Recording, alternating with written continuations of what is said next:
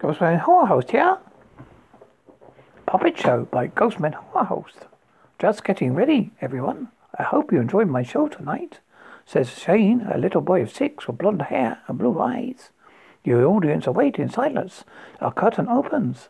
A voice speaks. Thank you, ladies and gentlemen. Tonight I bring you Dad. Slowly walking to the stage is a strange human-like puppet. Red legs and red arms dripping with a red substance, a sticky red colour, attached to limbs of thin, long strips. Could it be flesh? The human puppet goes into a dance like a hangman dancing from a tree. A puppet is placed on the floor. A Shane comes out to nothing but silence. Shane looks at his audience and creeps towards a small woman with brown hair and slightly overweight and whispers in her ears, "It's your turn now, Mummy dearest, to be my puppet." The other members of the audience stay sat in silence. What do you expect there to be else to do? The end. Ghostman Horror Host here. It started with a whisper by Peter John. My eyelids felt heavy, but seemed reluctant to close. Sleep was eluding me, and my effort to break free from consciousness was draining my body of what little strength had remained. That was why, the first time that he spoke to me, I excused the experience as yet another symptom of my sleep-deprived, starved mind. As the darkness drew even closer, I found myself focusing inwardly with the calm of the night that came to my bedside and whispered their quiet woes into my ears. I could feel their warm breath as their words brushed against my face. My skin cooled with every syllable and stuttered moan that was forced into my conscious mind. I find myself craving sleep as a form of escape, but it was a fruitless dream. I lay still with my weakened state holding me to the bed, while a constant flow of whispered doom laid siege to my defenseless ears. Relief only came from the glowing light of dawn. As the first scrawny filaments of light slipped through the cracks in the curtains, the voices began to fade until all I could hear was the sound of birdsong outside. As I looked back onto the first night, I found myself wishing for another like it. I suffered a tormenting experience, which turned out to be nothing compared to which that was to follow. The day after, I felt as though living in a blurred world. I felt detached from my surroundings and the distractions I usually craved. The evening seemed to arrive without warning, and the night crept in like a prowler, searching for an unlocked door. Even though I was exhausted and still found myself delaying the inevitable journey to bed, I sat alone in my living room, flicking through the channels on my television, but I couldn't find anything to engage my tired mind. The television switched off and the room felt dark. I assumed I had accidentally pressed the remote control in my weary condition. Then I felt the weight of another person join me on the sofa. The nearest light was in the hallway, and it barely penetrated beyond the living room door. Even as I strained my eyes to peer through the darkness, I could see nothing beyond the end of my nose. I could feel my weight shifting. I could hear the sound of shadow.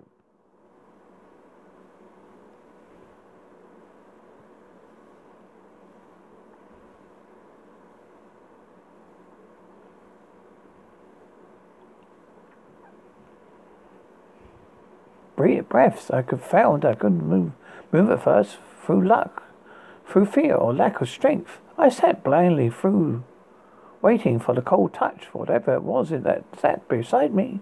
My strength suddenly returned. I jumped to my feet, only to watch the door swing shut as I stepped on towards it. The room was now pitch black, and the only comfort I could find was the solidness of the wall. I pressed my back against it. The floorboards creaked as if supporting heavy footsteps, and a gentle flow of cold air brushed against my skin.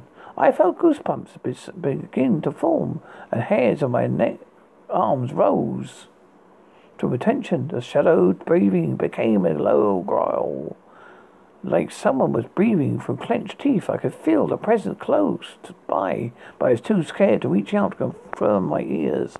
Hot breath stroked my ear. I could feel the air. It was disturbed by movement around me. It was so close now. I embraced myself for fear of its touch. The television switched back on and flooded the room in multicolored light. I could see that I was alone. The rest had well passed under the shadow of the apprehension by the president's return before the morning arrived. I struggled to understand the events of the night and found it difficult to excuse them as just figments of my imagination. As the day wore, so did my apprehension of the approaching night.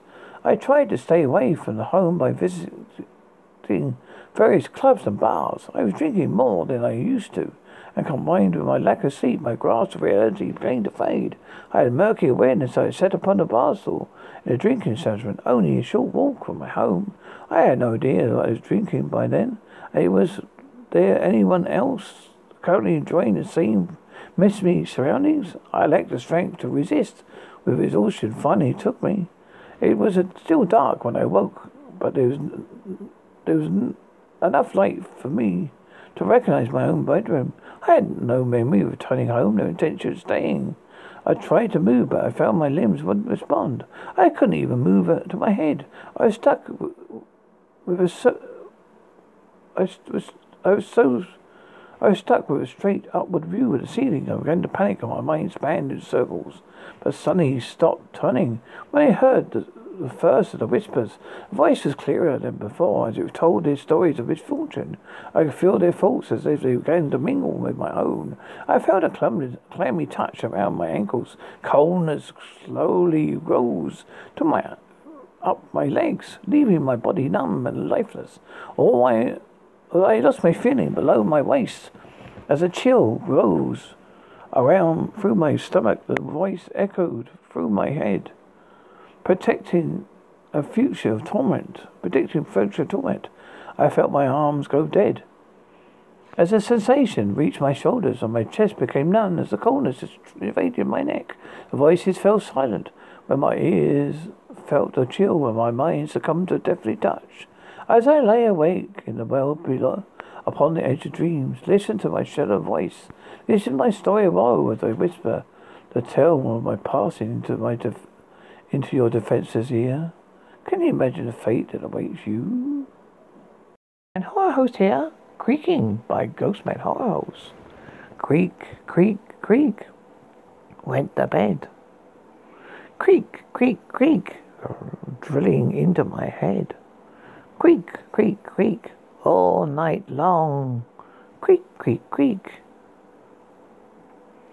Nothing was going on. Creak, creak, creak. Please stop that noise. I cannot stand it no more. Creak, creak, creak, came from the bed. Creak, creak, creak. I've had enough. I want this creak to stop. Creak, creak, creak. It's driving me insane. I wish this creak was dead. Creak, creak, creak. I cannot stand it no more. I will sort out this creaking once more. Creak, creak, creak. The noise began to sound more. So I decided to knock on my neighbor's door. Creak, creak, creak. My neighbor answered the door to me. I said to him, please make your bed stop creaking. It's driving me mad, you see. Enid looked at him and said, I cannot have my bed creaking all night long, for I cannot get the oil to make it stop. So I am afraid you have to make do. So please go away. This property does not belong to you. So I went back to my apartment, and I heard the noise again. Creak, creak, creak, went the bed. Creak, creak, creak, please oil that bed tonight. So I decided to go back and see Enid tonight.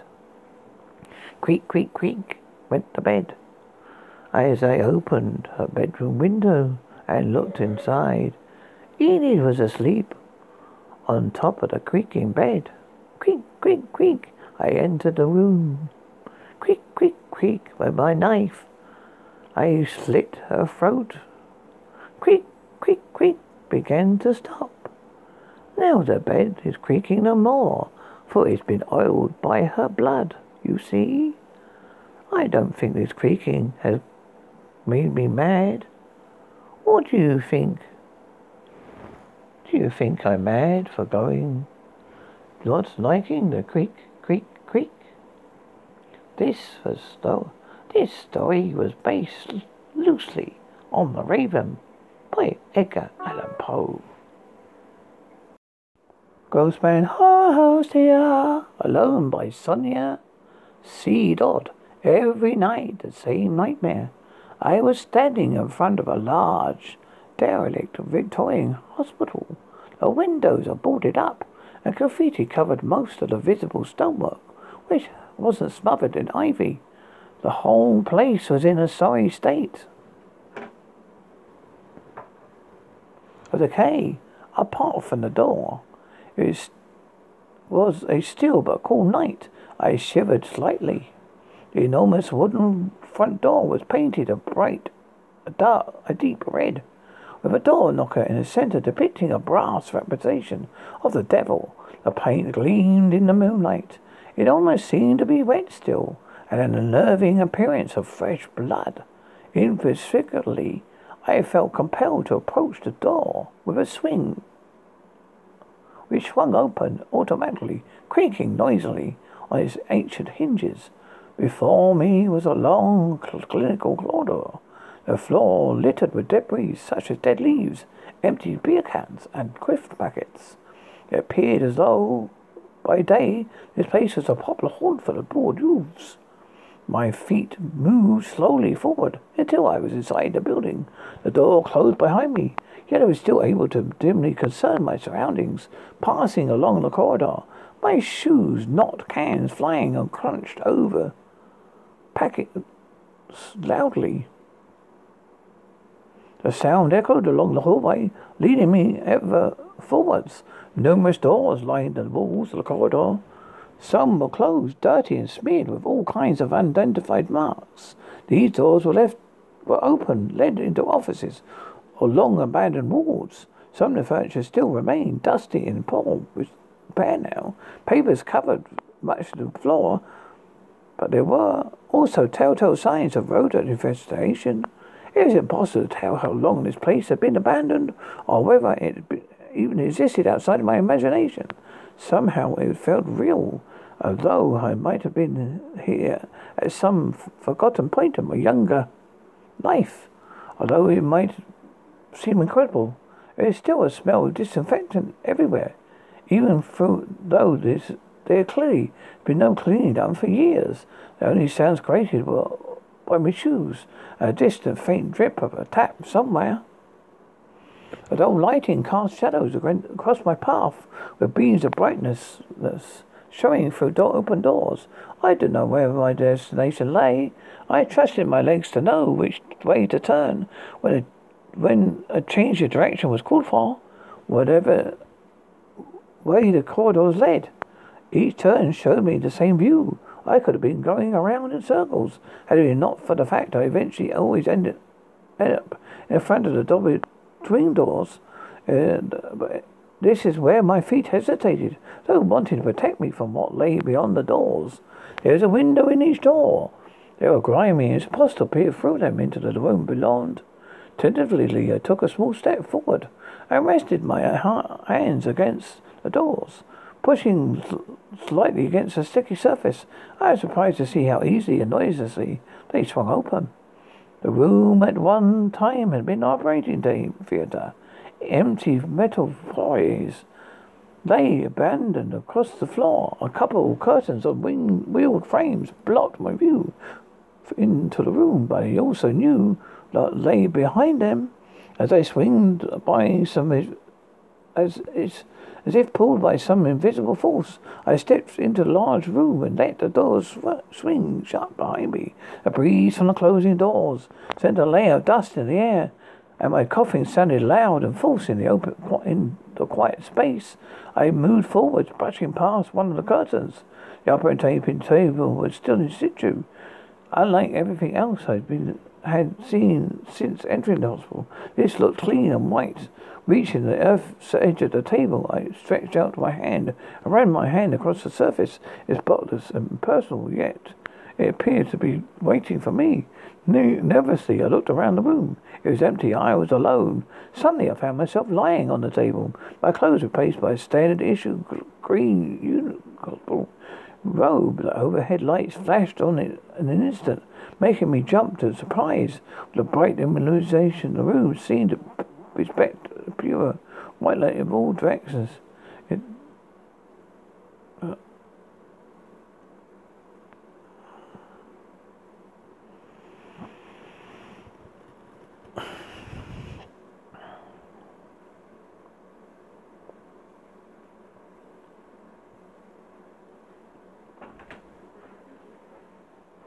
A breeze from the closing doors sent a layer of dust into the air, and my coughing sounded loud. And forced into the quiet space, I moved forward, brushing past one of the curtains. The operating table was still in situ. Unlike everything else I've seen since entering the hospital, this looked clean and white. Reaching the edge of the table, I stretched out my hand and ran my fingers along the surface. It was spotless and personal, yet it appeared to be waiting for me. Nervously, I looked around the room. It was empty and I was alone. Suddenly, I found myself lying on the table, my clothes replaced by a standard issue green hospital robe. The overhead lights flashed in an instant, making me jump in surprise. With the bright illumination, the room seemed to reflect a pure white light in all directions. The early grime and mess had vanished, yet I knew I was still alone. The weight was internal, but I didn't try to move or to escape, as though they came. It was as though what came next was inevitable, however terrifying. Although I was aware of waiting, it was most relaxing. The white light blocked out everything else around me in the silence was restful. My eyelids felt heavy. But then this was a nightmare.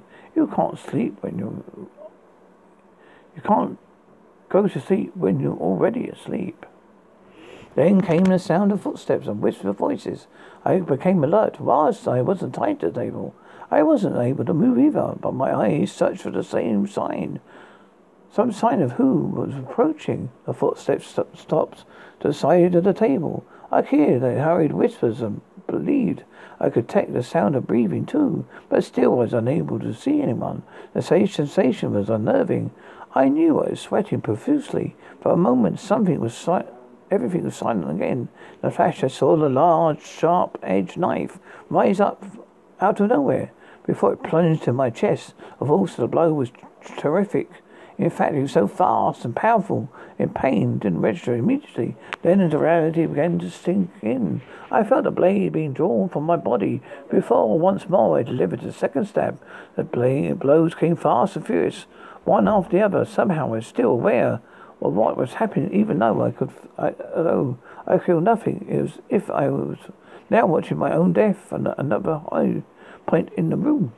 There was no one holding a knife, but it was moving backwards and forwards. My body became coated in a bloodbath.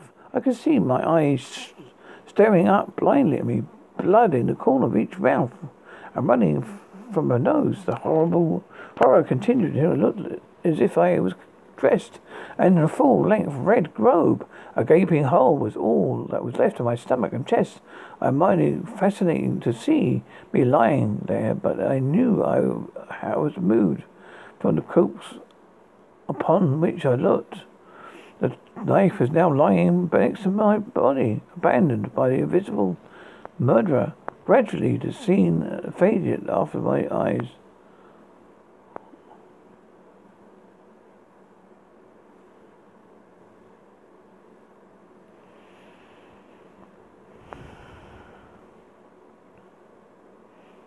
The horror continued as I clothed and fully dressed red robe. A gaping hole was left in my stomach and chest.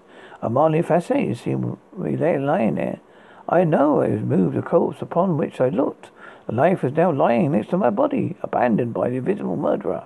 Gradually the scene faded before my eyes, as the light dimmed until I was surrounded by complete darkness. Considering I witnessed yet I had witnessed yet again. I wondered why this particular nightmare was occurring. Why was I? Who was responsible for killing me? And what on earth did it have to do with my life now? Life was becoming a bit creepy, to be honest. Just as a nightmare. I always alone. I know it sounds crazy, but I think I'm in my own bed, my own house when I wake up. It feels familiar but odd too.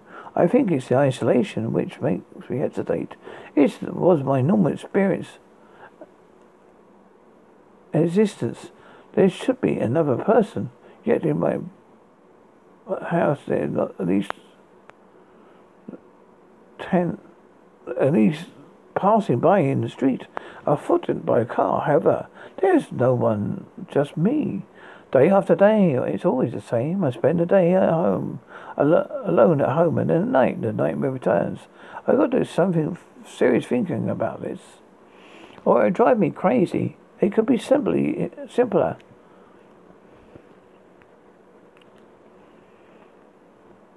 If I recall a time before this was a normal state of existence, but my mind was empty as my previous life, I think about a nightmare, force myself to return to the spooky surroundings and horrific ending. I made the screenplay out in my mind until I get to the operating theatre, trying to view the episode from a different perspective. I concentrate the voices and squeeze my eyes tightly, shut as I search for some clues to the identity of the approaching people. The mist is now clearing, and for the first time, I see the face. Opening my eyes in shock, I raise the mirror and stare.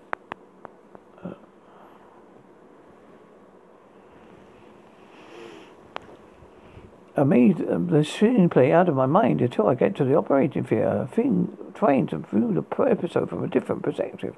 I concentrate the voices and squeeze my eyes tightly, shut as I search for some clues to the identity of the approaching people. The mist is slowly clearing, and for the first time I see the face.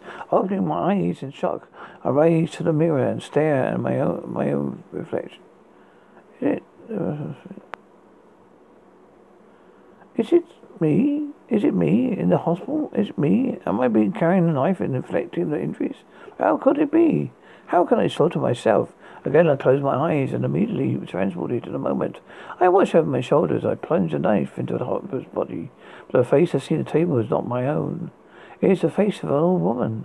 It changes to a young woman. Then I middle-aged woman.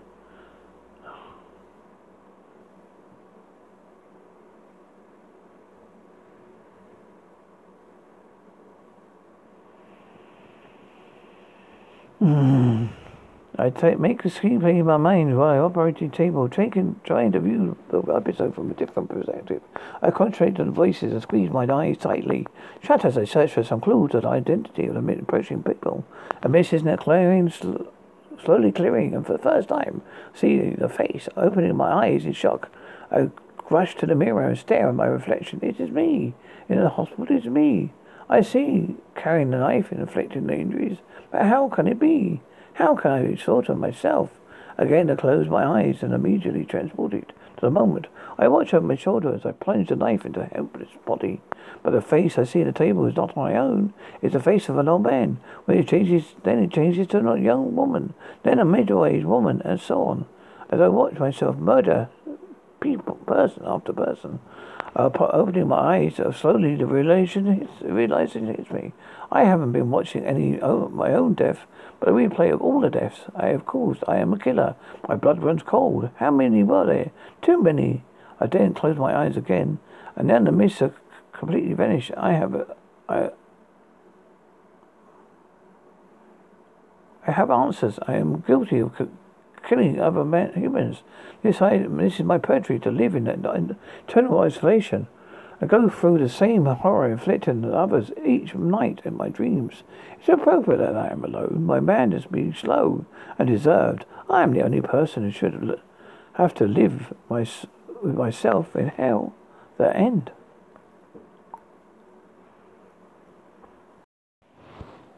Ghostman Horror Host here. You didn't turn up by Ghostman Horror Host. Well, sir, it looks like your date is late, or not turning up, says the smarmy-looking waiter in his best pretend French accent. Here am I sitting on a table, bought at great expense, It's going to leave me poor for the rest of the week. Beans on toast for me, hurrah! It's taken me ages to build up the courage to sign up to a dating site. Cupid Arrow. Why do they always have such enough names? I put in my personal preferences for type and age, subjects I like to talk about. My hobbies, the usual boring stuff. Only bullshitting a tiny bit. Does not anyone do the same? Well, I think it's time to give up the ghost, lick my wounds, pay the bill and walk home. Not even having the bus fare home. Boo-hoo me. Suddenly a woman enters the restaurant with blonde flowing hair, an hourglass figure, and sits down at my table. Excuse me, she says. Are you my date tonight, as I thought you didn't turn up? I replied I thought the same. I was about to leave. She chatted and laughed, getting to know you phase in full mode. Her name is Gina. She likes all the stuff I like. We could be two peas in a pod. Gina then asked if would like to go to her place for coffee. I am thinking my luck is in, as is almost code for pleasurable experience. Wink, wink. Say no more. I do the gentleman thing and pay the bill. No, I did not leave a tip. I didn't think the dinner was the bee's knees. So me and Gina walk along the road. She only lives locally, just above the flower shop near the underpass. So we are chatting and ambling along. And the approaches. The light darkens. Gina stops talking and says, please go ahead for 5 minutes. I've got to adjust my shoes. They're a bit loose. So I proceed to walk ahead. Suddenly, before I could react, I was leapt upon with sharp, deep, needle-like teeth sinking into my neck. I fall to the ground, mounted on top of me. Gina, not the blonde hair, an hourglass figure, but a sagging, skin-aged woman. Very witch-like. I try to resist, but my blood is being drained. I am getting paler. My breath shallow. I am dying. A dark-haired mouse-like woman enters the restaurant, scanning the tables. A waiter goes over. Yes, madam. Can I help you? The woman says, yes, I am Anna. I'm looking for a man named George. He's my blind date from Cupid's Arrow. The end.